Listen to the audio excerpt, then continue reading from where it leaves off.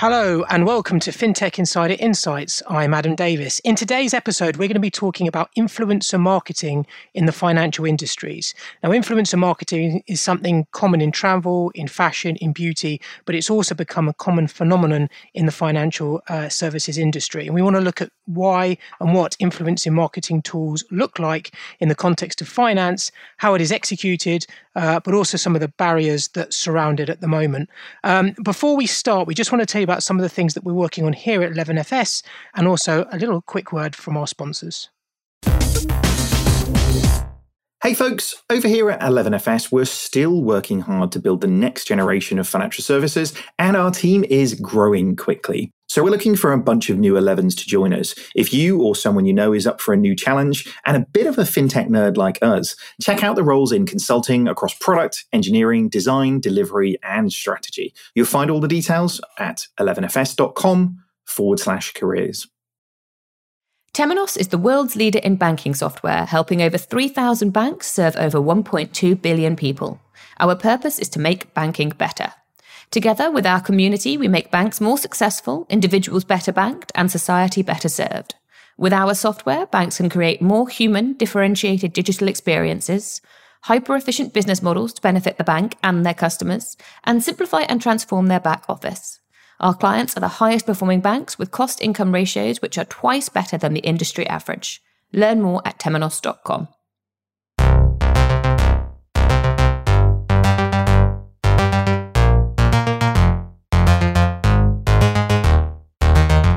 Okay, let's get started. Joining me today, making her FinTech Insider debut, but known from the FinTech Marketing Podcast, is my colleague and co-host, Mariette Ferreira. Mariette, how are you doing? That was mouthful, Adam. Well done for getting through all of that. Thank you very much. Yeah, this is exciting, isn't it? I mean, I'm usually over on FinTech Marketing Podcast, so yeah, it's great to be on FinTech Insiders and obviously talking about a topic close to my heart. Yeah, I guess just as a very short overview, can you tell us a little bit about the FinTech Marketing Podcast, where to find it, how to find it, and what you currently cover? Yeah, of course. So we're in, just past halfway of season 2 of FinTech Marketing Podcast, and we've been having some great conversations. I've been hosting a few roundtables where we dug into content marketing, scaling up your marketing, performance, etc. And then my co-host, Eric Fullweiler, has been having some one-to-one conversations with senior marketing leaders, diving into their insights, their experience and learnings over the years. So yeah, I mean, it's on Spotify, Apple, all your favorite podcast platforms. Give it a listen. Very cool, very cool. And to dig into the topic today, we're joined by some fantastic guests. Making a welcome return to FinTech Insider, we have Alexandra Freen, who's the Chief Corporate Affairs Officer at Starling Bank. Alexandra, how are you doing? Are you well? I'm really good, Adam. Thanks very much. And I've been smiling all day despite the heat because I've been reading the Treasury Select Committee report on Greensill and what went wrong. And there's this lovely section on why Greensill wasn't a fintech, and a quote from Lord Macpherson: "This simply was not finteckery." And I've been walking around all day with that in my head. I absolutely loved it. So it's made my day, that has. Yeah, that's a new 3-syllable word. FinTech, 4 syllables, I think you can get out of that. That's good. That's some serious jargon. Yeah, I love it. And it is super hot at the moment. Also joining Alexandra and us, and making a welcome return, we have AJ Coyne, who's the Head of Marketing at Klarna. AJ, how are you doing?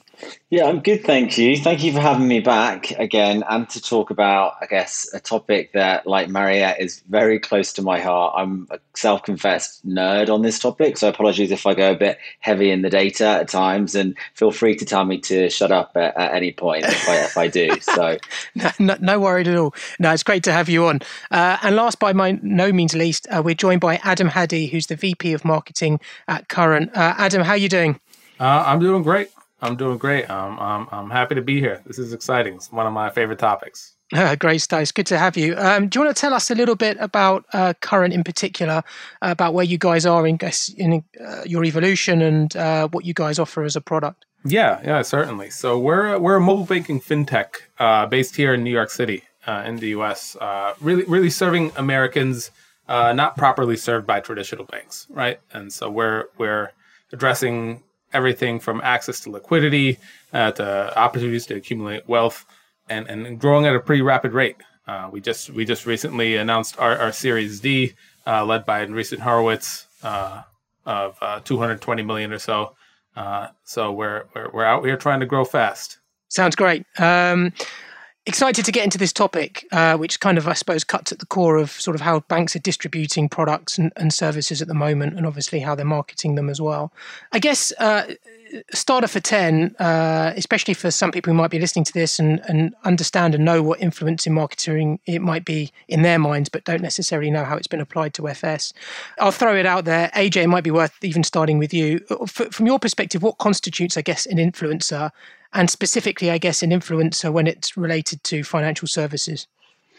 Yeah, I think that the term has evolved a lot thanks to, I guess, social media in the last decade. But for us at Klarna, it is, I guess, anyone of influence with an audience, and can be from micro size, so sub 10,000, through to celebrity. And so for us, we would still class a celebrity as an influencer as well. But at that point, you're talking sort of, millions and millions of, tens of millions usually of followers at that point. And from a fintech and I guess a financial services company like ourselves, the role of influencer varies depending on region we're working in. Is it a global campaign?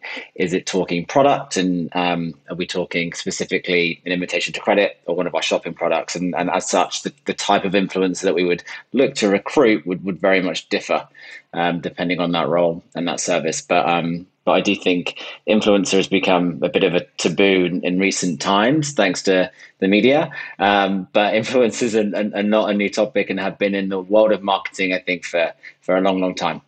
Yeah, I was going to say something like, influencer for, I suppose, the common folk sort of certainly has sort of gone into the public mainstream as reality TV shows have come sort of into more mainstream. And then I suppose the stars of those have then created the kind of an economy around them, if you like, with, different distribution and publication and sponsorship deals, etc. And that's kind of like the most traditional view of it. Mariette, I'll come to you because there's, within the context of financial services, I suppose, we in the UK would look at somebody maybe like Martin Lewis as like the ultimate FS influencer, and given, the sort of different distribution panels that he's got, especially online.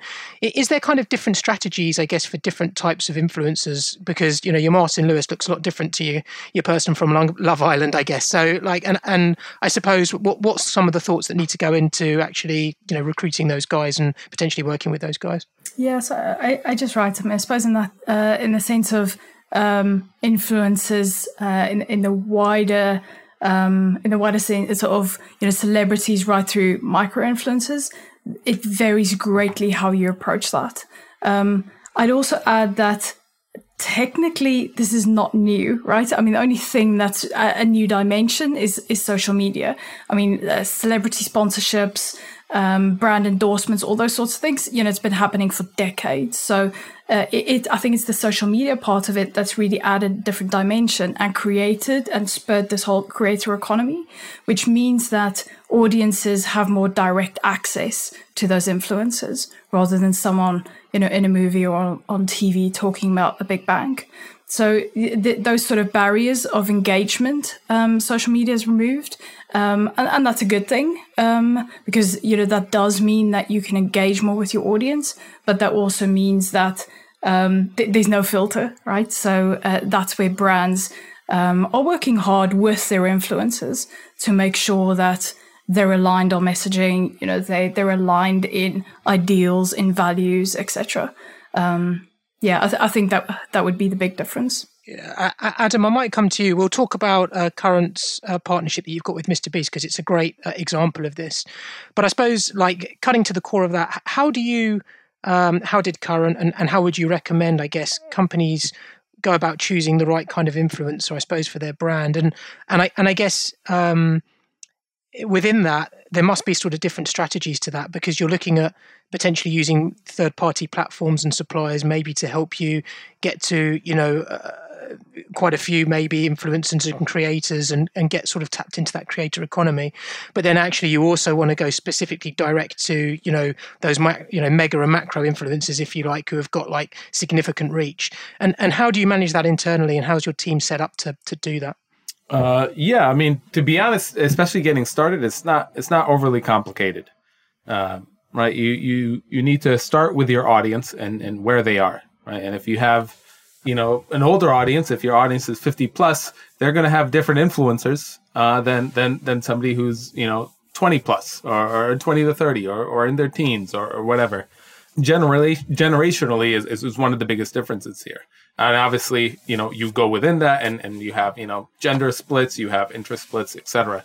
I used to work on a number of sports games and sports platforms, and those had their own influencers, right? And to AJ's point and Mariette's point, none of this is new. None of this is mind-blowing. But, kind of and with the advent of social media, I'd say the biggest functional difference here is that now these influencers own their own distribution, right? Yeah. 20 years ago, hey, I wanted to get Michael Jordan. That's great. Michael Jordan's awesome, but like I had to go through, maybe it's the NBA, maybe it's the Chicago Bulls, maybe it's ESPN or TNT or whoever TV network to actually get him on the air and get him as an endorser and get that message out there. Today, I can cut all those people out, right? I can go directly to that influencer, and they can go directly to their audience.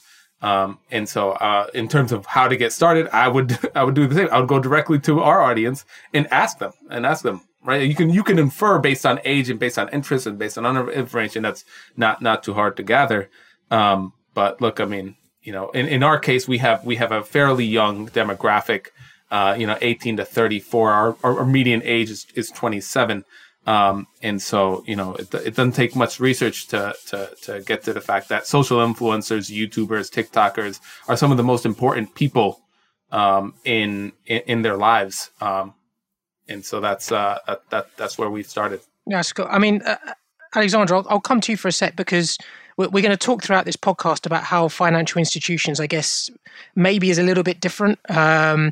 And, that could just be because people don't necessarily want to, advertise, financial services products. They maybe don't understand financial services products. But there is research that shows that most financial institutions want to work with what we call mid-tier influencers. And this was a report from Compare Media that sort of said mid-tier are those with around sort of 50,000 to 500,000 followers across their platforms. Is this? Do you think that's because financial services institutions almost need to have a little bit of trust that whoever they work with is going to distribute in the right way, just because of, the significant effects if, let's say, A, for trust, but then also for misuse of products and misuse of messaging, etc.?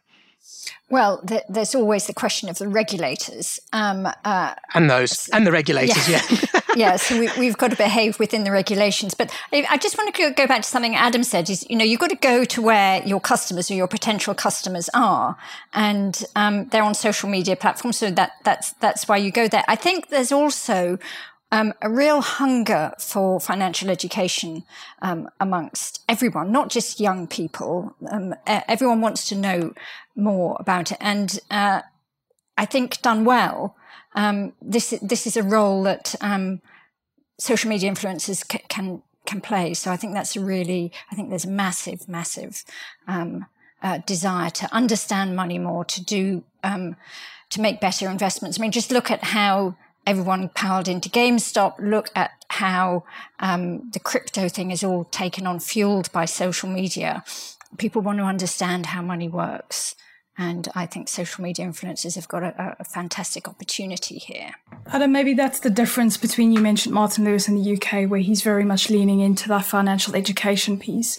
And actually, I've got a question for AJ, because you guys differentiate between product and brand influencers. On the product front, for me, immediately, that means there's an element of education here, right? You're going to have to explain what this is and what the risks are, etc. Versus brand influencers is more of a maybe a mindset that you buy into. How does that differentiation come to life for you? So it typically comes to life down to either maturity of market and penetration of our products and understanding, but then also, I guess, high growth categories or shopping verticals that we see vast potential in. So for us in the UK at the moment, our highest growing audience is 50 plus, and it is growing exponentially week on week, right? As a brand that that is very different to where we've been in the past. So actually, in terms of how we start to involve more brand influencers in that side is sort of high demand. So we have to sort of work very quickly from that. The education side is very much around leaning into. It's less than Martin Lewis's for us, purely because we're looking for I guess influencers that are super clear and digestible in their content. And so obviously FinTok is massively growing on TikTok, and there's some brilliant creators that are really removing the jargon that exists in our industry, in our category, and doing so in a way that is far better than any content creative I've seen from any brand in the space whatsoever. So there's this, I guess, in addition to what Adam was saying around they've now got their distribution, they're also now making content to a certain extent that is far greater than a lot of we're capable of. The best examples of people explaining our products are not written by people at Klarna. It's either by our consumers or by some creators that we're working with in the influencer space. Yeah, and that's it. I mean, it's kind of I suppose, a macro question. We're moving into sort of a next part where we're going to talk a little bit about influencer marketing strategy. But sort of as a question to link into that, I'm interested to get your thoughts. Like, if I'm sitting at a big bank and I put out marketing and I'm sitting in the marketing function of a big bank, is it, can you conceive a possibility in the future that actually marketing departments of banks are almost redundant, or they're completely reshaped so that they actually it's almost agents who look after a network of creators or a network of influencers who do the distribution of the product on their behalf? Because marketing departments typically, especially the big boys, that's some serious dollars that they're putting into bums on seats to be able to run those. And you might make the suggestion, certainly in the future, as social media platforms continue to grow and the creative platforms continue to grow, that actually that might be a better distribution strategy in its totality. I just wanted to get your views on that. I would say that's a bit extreme of a world. I mean, look, you're not going to find a bigger fan of influencers than myself, right? I'm fully aware of kind of their power and leverage it. However, there's a bit of a balance there, because ultimately, if you need to lead your own brand efforts. You need to have your own brand voice, and you can use influencers to deliver that. And they're going to deliver it in their own way, and you want to leverage that, and you balance the two. But you need to be providing that singular direction, particularly from a brand marketing perspective. It's very important to be consistent, and you can't be delivering 8 different brand marketing messages 8 different ways. It's going to confuse your consumer base, and then you just end up with a little bit of a muddled mess. So you need to be able to control that messaging a bit and make sure that's consistent and driving in the same direction while still leveraging what makes influencers great, which is their own unique talents, their own unique voices, their own unique expertise in their own audience. So it's maybe not to the full extreme there, but yes, obviously user-generated content has been a trend for years, and the lines are starting to get blurred between where are your users, where are your influencers, where are your creators, what are they used for, and all that. Probably staying with yourself, Adam, because I just wanted to touch upon the partnership that Current are doing with Mr. Beast, how that partnership came about. I guess, he's from a following, the amount of followers that he's got, the amount of exposure that he's got, the amount of causes that he's involved in across platforms, super influential. How did the meeting come about that the partnership came together, and what was the message and the mission that kind of, aligned you guys together? Yeah, it goes back a bit, actually predating my time at Current. But for those listening, Mr. Beast is essentially the number one YouTuber in America. I think he has something like 65 million subscribers, just has unprecedented reach, right? And so we entered an agreement with him, a multi-year exclusive agreement, where he's actually an investor in Current as well. And But this started a long time ago. This actually started. I first sponsored Mr. Beast 4 years ago, and he's seen pretty tremendous growth over those 4 years. He had about 1 million subscribers at the time, and it's actually a little bit of a funny story. I reached out about sponsoring him. I was working for a company called Quid at the time, and I offered him $5,000, and he was like, "Well, I don't really do any sponsorships. I don't really know what to do with this." And then he reached out 2 weeks later. He called me. He was like, "Hey, can I give away $10,000? Or can it be $10,000 and can I give the money away?" And I'm like, "You can do whatever you want with the money. That's not my business." And we agreed to a deal. I kind of just took a little leap of faith there. And he made a video. He gave away $10,000 to a homeless person on the street, and it became the biggest video on his channel, and it kind of blew up. And so that became a bit of a trend, and actually, in large part, became a theme of his channel was giving away money. And so as a business, we're very much aligned with that, right? Giving value back to customers, and really, it's a great win-win-win scenario in which we can, he obviously, again, with his reach and with his distribution, he can get current in the hands of millions of customers. We're also able to, give him money. He obviously grows by his virtue of his investment in us, and then we're able to return that money back to his fan base, and so that's really cool, right? Yeah. If you look at the influencer world today, there's tons of ways in which creators and influencers they can monetize their audience, and there's an entire economy that's built around this. There's actually not that much that does the inverse, but we're actually a platform in which we can give money to tens of thousands of people or hundreds of thousands of people. And so if you look at the integrations that we've done with Mr. Beast, they're actually based around a scaled way of giving money back to his fans, which couldn't be more on brand for Mr. Beast. So it's a pretty aligned partnership. That's super cool. Actually, I was going to touch on that because I think he's recently talked about, or he's invested in a new organization, which I think is starting soon, called Creative Juice, which is kind of it's going to look across all your social media platforms, how you're monetizing them, etc. And then he's also and a bunch of other co-founders are going to invest in potentially, new social media and content creators and, people who want to become part of this economy. I guess actually from all of you guys, Alexandra, you first, and then AJ, I'd be interested to get your thoughts on this as well. How much, I suppose, in your strategies are you looking at connecting to the wider, creator ecosystem as part of your marketing strategies going forward? Because, as we've just said, you can go sort of direct to the Mr. Beasts of this world, and then you can also potentially, do some form of partnerships ad hoc with, potentially micro influencers or mid-tier influencers. But actually, potentially hooking into these third-party platforms is, and especially if those third-party platforms are started by, influential people within the creating economy at the moment, that, from a distribution perspective, looks like a really sensible way to go. And how much, I suppose, is that on your radar?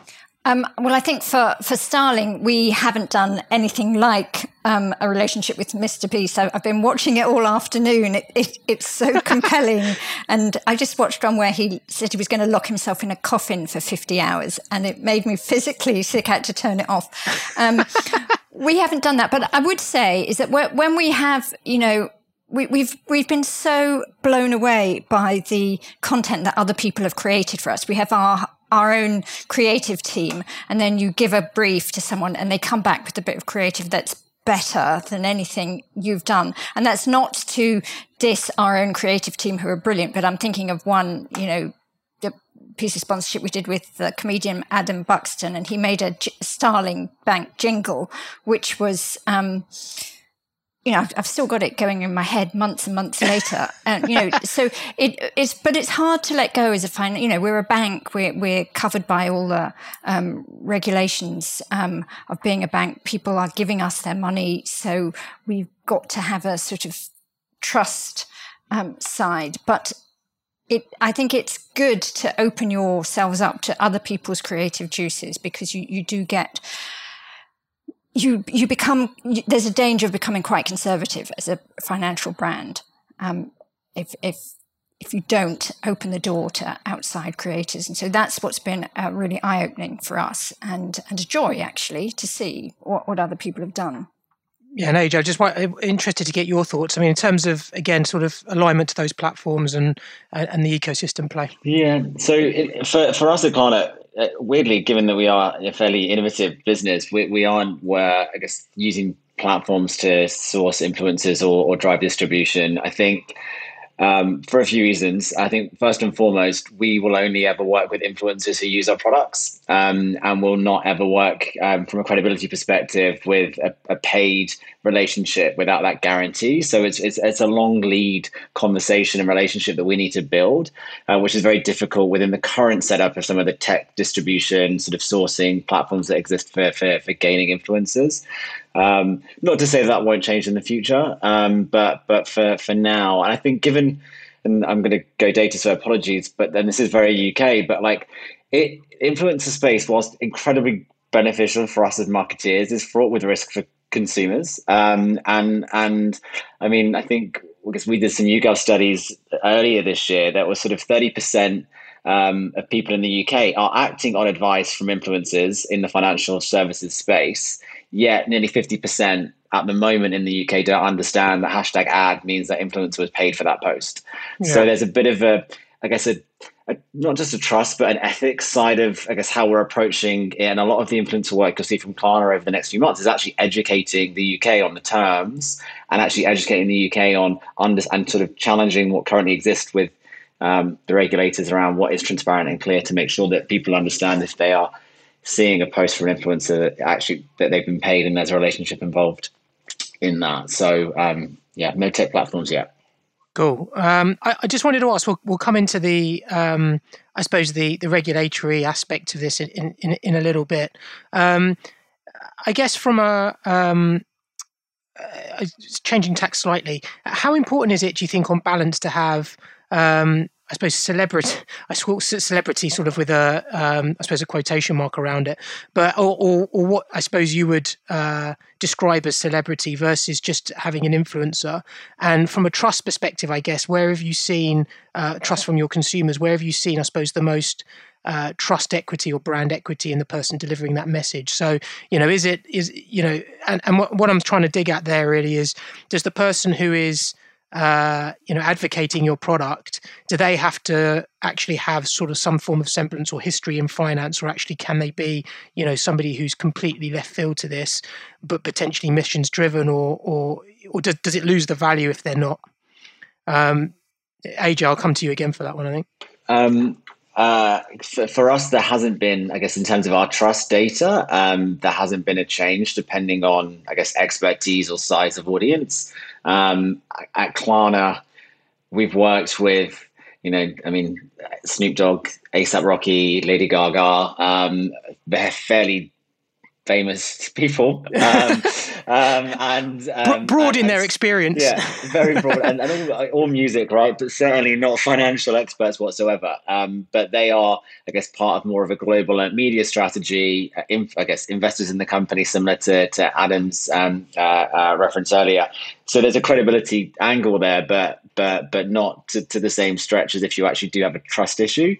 I mean, in the UK, we did rewind 12 months ago, and the media coverage of our brand in this market was pretty damning, right? And so we had a lot to do to turn that around. And actually, for us, influencers weren't the right, I guess, channel or role to do that, because of, I guess, they're a step away from the company at the moment. They are great for creating content, explaining content, but when it comes to trust, for us anyway, it's very much about being transparent, calling BS. I don't know if I can swear. BS when you need to. You can swear away. Calling bullshit when needed, but also be apologizing when needed too. So and for us, the only person that can do that is it has to come from Klarna. So influencers play a very, very different role for us in sort of turning around a trust issue. But I think the point for us ongoing is they have to be users of our products. And if not, that could be an issue with decreasing trust in the future. Mariette.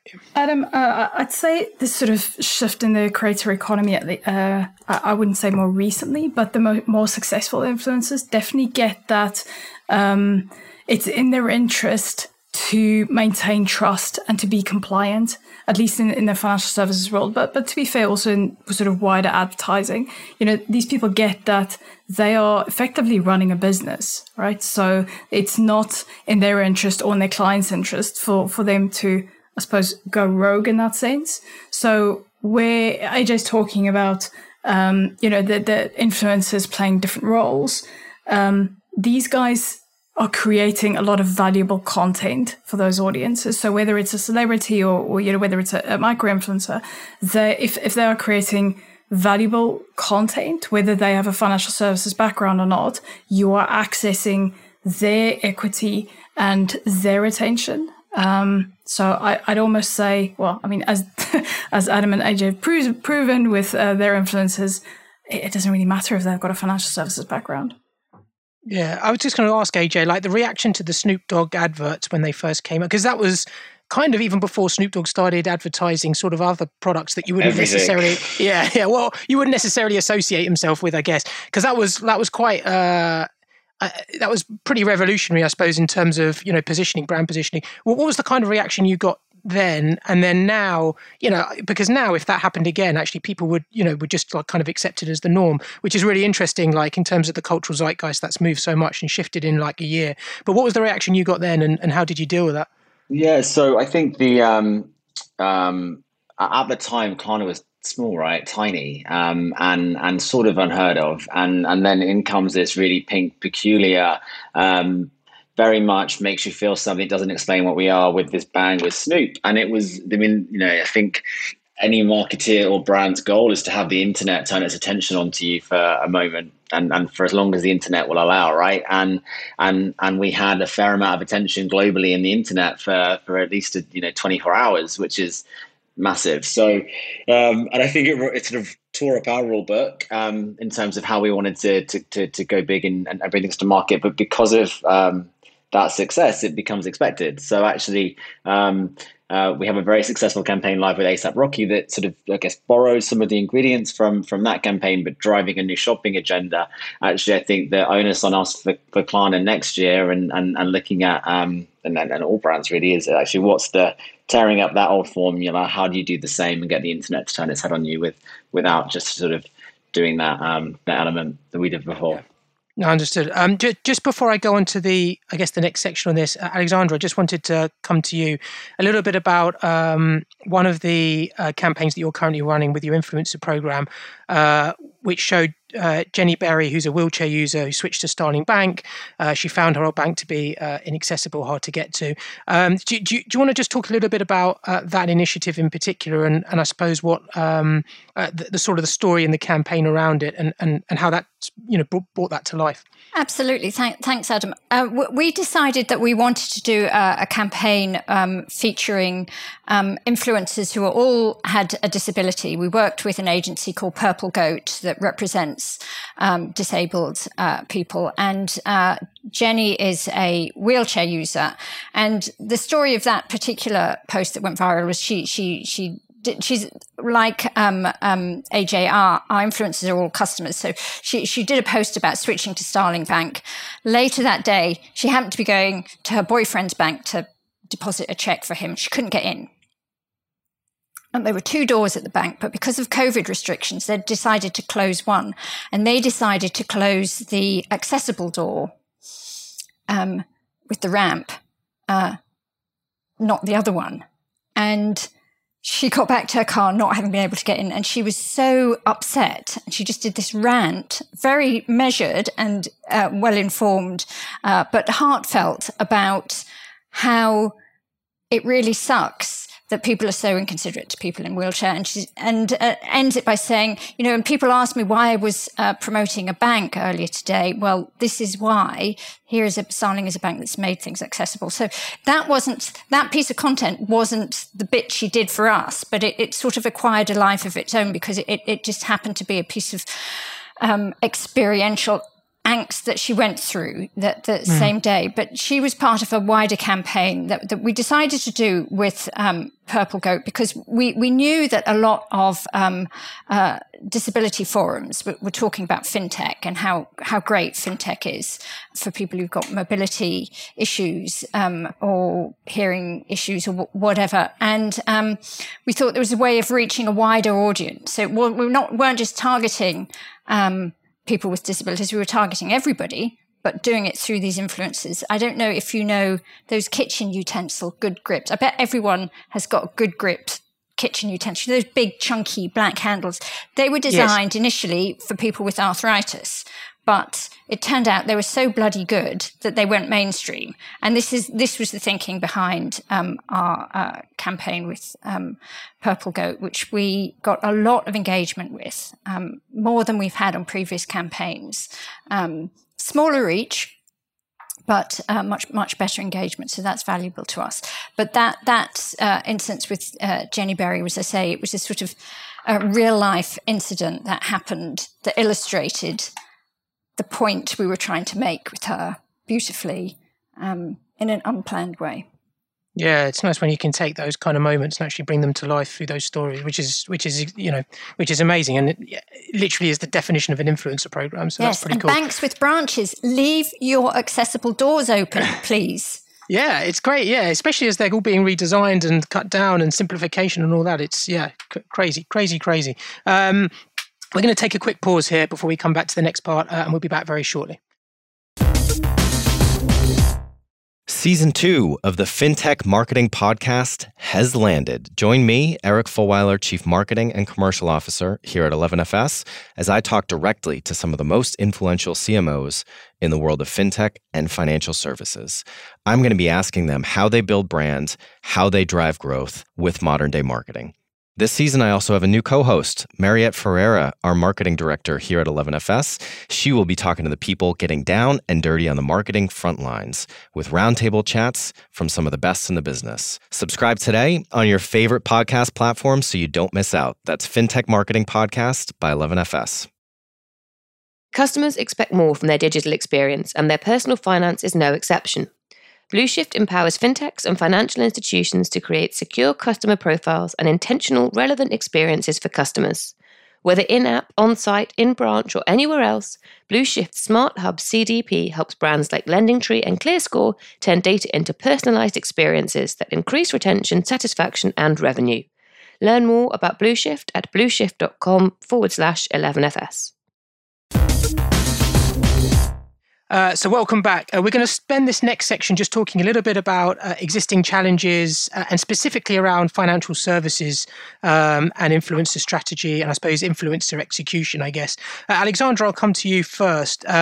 Social media influencers in the UK, there's regulations set by the FCA, which they need to follow. In the US, you've got the same thing from the FINRA, so FINRA. I suppose from marketing efforts and from sort of a distribution perspective, how much do these regulations curtail what you're able to do and who you're able to engage with? I would challenge, Adam, how you framed that. You talk about curtailing and challenges. The regulations are safety rails. And they protect our customers, our potential customers, and they protect us as well. So we like regulation.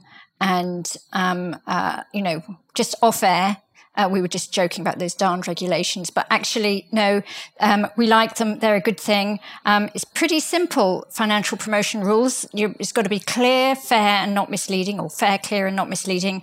That's very, very... I love that they've distilled it into those sort of three things. So they do... They have very, very heavily influenced what we do on social media. Absolutely. And I wouldn't have it any other way. You have to be more creative. Yeah. And Adam, I'll probably come to you just on this. In terms of, I'm thinking back to the days of sort of affiliate marketing and, your third-party distributors are sort of sending out links. How important is it, just given the reach now of social media, that tracking of those links is done in such a transparent way? and they don't necessarily fall, I guess, into the hands of people who can manipulate them. So, as Alexandra said, the rules are there to be abided by and help these kind of promotions. But how much sort of tracking and oversight do you have to do to make sure they don't sort of go out of control? A tremendous amount. Actually, I mean, we operate much in the same way that AJ was talking about. We aren't using, third-party platforms, which is like, influencers marketing as like a service or something like that. These are all, personal relationships that we've developed. And so it's not something that can, we're just going to find our link somewhere out on the internet, being abused. That's not really, we don't have the incentives in place for that to necessarily happen. It's again, this is much more individual relationships built through trust, built over time. Which is two ways, by the way. It's not just us trusting the influencers. It's the influencers trusting us. And in many ways, that's more important. We're out here trying to make great content, and we want to be known as a brand that's sponsoring great content, and that's bringing great content and making it possible. So if all we are an ad read in which somebody's reading off a script and essentially just wasting the viewer's time, no one's really going to like us, right? That's not how you build a positive brand. It might be how you inform people about your features, and there's value in that. But it won't do much to build your brand. In fact, it'll be, Current, that's the company that wastes my life 30 seconds at a time. No, we want to be known as putting forth, enabling great content to be out there. And so, again, this is something that you can do at scale, but it requires, lots of people and lots of relationships. It's not something that's automated. Not to say that, influencer marketing is a term that's so broad that there isn't an affiliate portion of it that can apply, right? Yeah. In terms of brand ambassadorships and all that stuff that can exist. But for us, it's slightly different. Mary, I was going to just ask you very quick. I know you're about to dive into a point, but I did want to ask you, of all the people that we're speaking to at the moment, obviously at 11FS, how much or how important is it, I suppose, from an ethics perspective, that whatever marketing is distributed, let's say by influencers, by people our clients are talking to in terms of partnerships, that, there's an emphasis on the influencer actually talking, in an educated way around the financial products that they're putting out, because there is that element of trust between, okay, this is great, but does this person really know what they're talking about, and how real is this? And I just wondered, in terms of your exposure to lots and lots of companies who are looking to do this, where that is there a fine line there? Yeah, I think it's fair to say that financial services as a whole is a little bit behind with influencer marketing as a whole, right? So, there's other industries that are more advanced in terms of how they work with and utilize influencer marketing. But I would say then within that space in financial services, fintechs are at the forefront of understanding the value that influencers can bring. I think that the reason for that is because they get that they need to build trust in different ways with their audiences. And that's really by being relevant, by being responsive, and most importantly, by being transparent. So, the fintechs that are using influencers, at least that we've spoken to, get that transparency, and that trust element is so important that you're going to do yourself more harm than good. If you're not working with influencers, or they are communicating messages that are not adding value to your customers. I would say though that if you are removing friction, if you are making easier for your customers to access a financial product, then your responsibility for education increases. And I think we've seen a few examples of that. And this is where I kind of want to go over to you, AJ, because you guys started an influencer marketing council, right? Because you realize that with the benefit comes the responsibility. Yeah, completely. And I think to Alex's point earlier, we're sort of in this weird space where half of our products are regulated because we are a bank too, but half aren't, and they're unregulated. And so there's this sort of lovely friction between the FCA and then the ASA, and then also this accountability as our brand to actually be upheld to the levels of the FCA, despite, I guess, there's discrepancy between the two entities. I mean, for us, the council, and I'll keep it really quick, was made up of representatives of myself from Klarna. It was experts in sort of financial wellness, influencers. So Kia Commodore from Pennies to Pounds, a lady called Claire Seal from My Frugal Year. And then we had lifestyle influencers involved as well on the panel, alongside mental health experts, an ex-rep from the ASA, Rupa Shah, so as well as agency experts who tend to, I guess, be the conduit between platform, influencer, and brand. We unluckily couldn't get a rep from one of the platforms. It was a bit too of a hot topic for them to want to join, but we lent into a lot of the issues that exist within influencer marketing, and because there's an element of, is it the influencer? Is it the brand? Is it the who's accountable? And the answer is it's sort of everyone. But the topics we went into was actually the current setup for financial services isn't good enough. And so the white paper that we've launched and the level of changes we've made at Klarna go above what the FCA asks you to do, go above what the ASA asks you to do, to actually be super clear and transparent in both messaging and disruption, so that you know as a consumer, who I guess the purpose of the council is to better protect them, that actually you are seeing an advert. And yes, the person who's giving the message might be a native and someone that you see every day, but this is a paid for transaction and it's a brand they've bought into, but just being super clear about that point. There's lots more other stuff in sort of the white paper around geography and things like that, and age. But the main point there was really around transparency and in disruption in the different platforms and channels within the platforms, to make sure that, it's not being hidden, because a lot of influencers will hide ad at the end of 5 sentences, or they'll do what they can to sort of keep their credibility up, because they want to avoid to be seen to be working with too many people.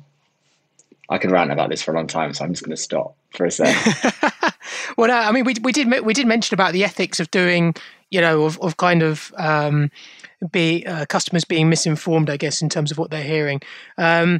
I suppose, AJ, like from your perspective, you've set up that council, but how have you maybe put that into practice? Alexandra, I'd be interested to get your views on that as well. But how have you put this into practice? So actually, if you're looking at, working with influencers and they're not necessarily displaying the fact that this is an ad, or they're not adhering to, if you're doing a regulated product, they're not adhering to, the regulations. How do you oversee that? So we've, just a few things we've implemented. So I guess from an age perspective, we only work with influencers 21 plus. In our markets. From a transparency of message perspective, I'll use Instagram stories as an example, because it's probably an easy one to digest for everyone. We now have a start frame before the influencer content that is branded or natively branded with the influencer that says ad with our T's and C's. You then see the content from the influencer, and then at the end of that story, you see end of advert with the T's and C's again. So, and that, I guess, mentality and that thinking has been brought into every channel, whether it be a live stream on TikTok or stories, or it be a in-feed. And really that disruption module that says, this is an advert, here are the T's and C's associated with it. And when it comes to the copy and text, it's capital letters up front. The other thing we've done is removed hashtags, because hashtags weren't designed for compliance messaging. They were designed for curating conversation. So we sort of made that call too. Designed for computer programming, I think, in the initial part. Yeah, that's been an evolution of all sorts. But cool. We want to talk a little bit about the trends into the future, which I'll come on to in a sec. But to sort of lead to that, TikTok recently updated their branding content policy. I think this is quite an interesting point, to ban not only cryptocurrency influencers on its platform, but all creators promoting financial products, including cryptocurrencies, buy now, pay later companies, loans, credit cards, forex companies, etc. I guess in the context of where we're heading with, I guess, the influencer economy, do you think that those kind of moves by such, huge platforms like TikTok actually could spell the end of this, or it puts sort of some boundaries around actually what's possible and what the distribution is and reach is? Not necessarily, I guess, from an audience perspective, but from a product perspective. I'm happy to jump in just quickly, because I've read the policy and been in touch with TikTok a bit about it, just to try and understand, was it clickbait in media, and what's the truth of the change. And I guess in reality, what they've done is, whilst they don't have a tech solution at the moment to allow creators to basically provide targeting of their content where it should be age gated, like alcohol, financial services, whatever, right? So for until that tech solution is in place, creators cannot organically post content for crypto brands, buy now pay later brands, financial services brands. My understanding is there'll be a tech solution in place in August, which will allow them to then target and allow that age gating to be in place. So it's a responsible way of communicating. And I guess in lieu of that, any content on TikTok from creators would need to be pushed out by the brand channel, where you can target, or served by their ad units, where you can again target to ensure the age gating is there and you're not essentially introducing a message that is an 18 plus to a minor. Yeah. Yeah. I mean, is age gating the solution? I don't know, or is it just financial literacy? I don't know. But yeah, it's a wider question. I guess, Adam, just coming to you quickly, in terms of your strategy with influencer marketing, do you see that continuing? Do you see that growing? And do you see you guys at Current sort of investing more and more into that as a primary distribution channel? Yeah, certainly. And distribution is just one of the ways in which it's a strategy for us, right? It's also part of our product strategy. I mean, if you speaking of Mr. Beast, right? If you come in from a Mr. Beast promotion, right, you're getting a Mr. Beast experience. One, he's sending you money, so that's cool. But two, we have points. We're actually one of the few debit cards out there that you can actually earn points for. Now, points we kind of associate points with things like, oh, you redeem them for travel, you redeem them for maybe an exclusive dinner reservation or access to some concert tickets or something like that. For us, we're trying to think, okay, well, how can we make current points relevant to current customers and people of this generation? And look, if you're coming in from Mr. Beast, you get access to an exclusive Mr. Beast by Current hoodie, exclusive merch only available through Current that you get with points. In fact, if you direct deposit, you get the points for free. So it's actually the only way in which you can really get free Mr. Beast merch. So it's free, it's exclusive. But again, that's part of the product. That's part of the experience. It's far more than just distribution. And so, no, it's a huge part of what we're doing, and it will continue to be as long as influences are a huge part of our customers' lives. And so, I don't see that coming to an end anytime soon. Yeah, I was going to say, Alexandra and Mariette, just your views on that before we finish. In terms of Alexandra, I'll come to you first. In terms of, is this from an influencer perspective, is this something that's going to stay and grow? I mean, I'm sure it will, but will it manifest, I guess? No, it's going to evolve really rapidly. Just look how quickly the trends change, the nature of the platforms, who their audience is. Look at, how that changes. And so I'm looking forward to the platforms that have not yet been invented, that within a couple of years will be where we will be seeking influencers. I mean, that's what makes it exciting. Yeah. And Mariette, just to play on that a little bit, where do you see the future of this? Again, speaking to the amount of clients and fintech companies and institutions that we speak to.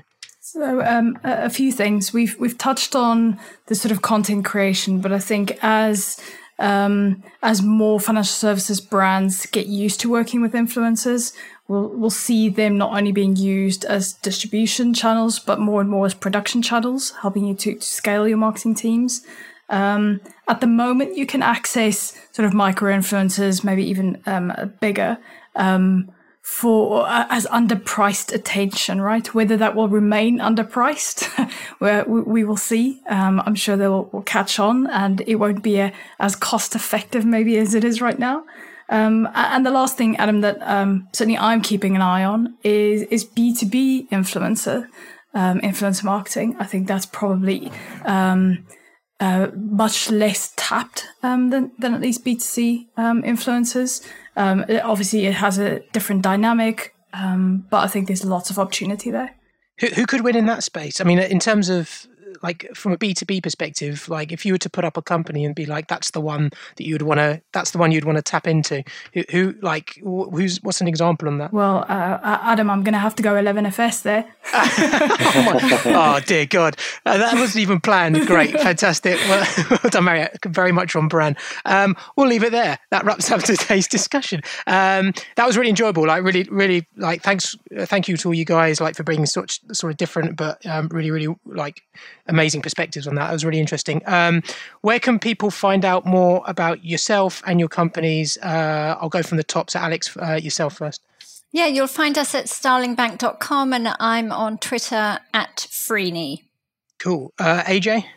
For Klarna, I'll direct you to klarna.com/UK and then /, again, the-influencer-council, where you can read a lot about our white paper and thoughts there. And I'm shamefully at just_coin_it on Twitter. Oh, man. I'm going straight there after this. I want to see what you're posting. Love that. Adam, what about yourself? You can check us out at current.com, but really current.com/careers. That's most important. We're hiring very aggressively here in New York. So that's the number one place you can go. As for me, along those lines, you can find me on LinkedIn or find me on Twitter. It's Adam Hattie. But that careers page, check that out. Cool, man. And Mariette? So I'm on LinkedIn and over on Twitter at Mariette FER. And of course, check out our FinTech Marketing podcast. We're on all podcast platforms. Give us a listen. Yeah, and I'm on the same LinkedIn, Adam D8, and obviously 11fs.com. Thanks everyone for listening. If you like what you heard, please subscribe to the podcast. Don't forget to leave us a review. It helps us to make it better and helps others to find the show. As always, if you want to join the conversation, find us on social media. Just search for 11fs or FinTech Insider or email podcasts@11fs.com. Thanks so much for this, guys, and thanks for this week, and we'll speak to you soon. Goodbye.